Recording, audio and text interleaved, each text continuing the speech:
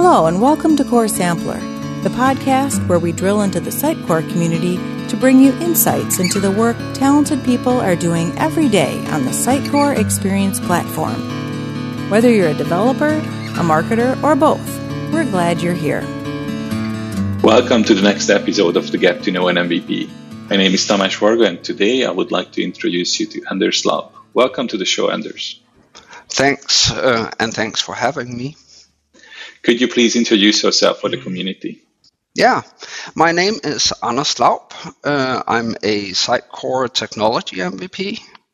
I think I first became an MVP in 2014, if I remember correct.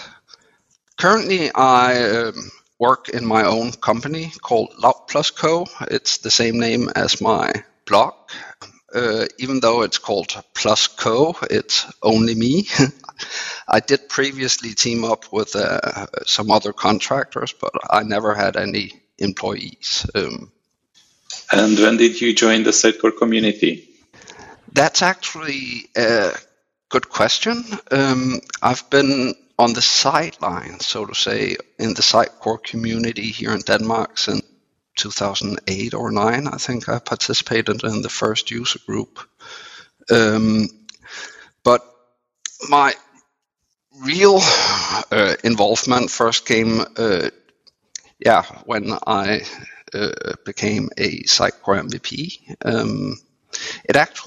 It started out with me working at a company called Pentia, which back then was the sister company of Sitecore. And I was sitting at my desk working, and then our CEO, the boss, Thomas Albert, who is also one of the founders of Sitecore, came up and told me, "Hey, Anders, if you start blogging, you may become a Sitecore MVP. Why don't you start?" And I was like, And I thought I was always writing these very long emails to our internal developers with all kind of tips and tricks. So I thought, yeah, why not? So I went directly home, wrote a long list of topics down, and then I just started blogging. I think I posted like 30, at least a post a day for a month or so, perhaps even more. And then I have had the privilege of working with Sitecore Speak 2.0. I think, it was a new version of Sitecore Speak. So I had a lot of on-hands experience with this. The learning curve to get started was very, very steep. So I tried to explain all the details in a series of blog posts. And then I was invited to come and present at a new conference called SUKON. Back then, I think it was 2013, if I remember correct. It was in Utrecht. It was only the Dutch user group back then who was organizing SUKON.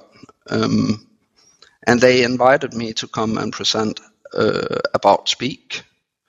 And then, I was just so amazed when meeting the community and talking to the Dutch user group down there, and how passionate all the people there was about Sitecore, the whole kind of hacker mentality, you can almost call it, where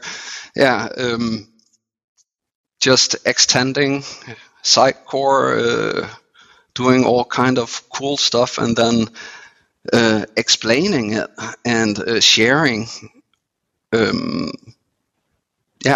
I was just so amazed. So I thought, well, why don't we in the Danish Sitecore user group team up with the Dutch and make it into an even bigger conference?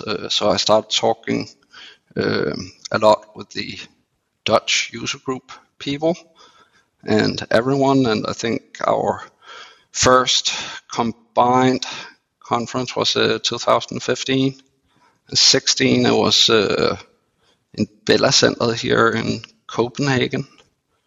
Yeah, so that has just been an amazing journey to become involved in this part of the community and organize conferences. I also took on a bigger role organizing the user groups here in Denmark, which I'm still quite actively involved in. Yeah. So when I joined the Sitecore community, mid-2000, 2008 or so, but first really in 2013. Great, thank you for the history lesson. What do you find the most appealing in the Sitecore community? The people, definitely the people, and how passionate they are, and the willingness to help.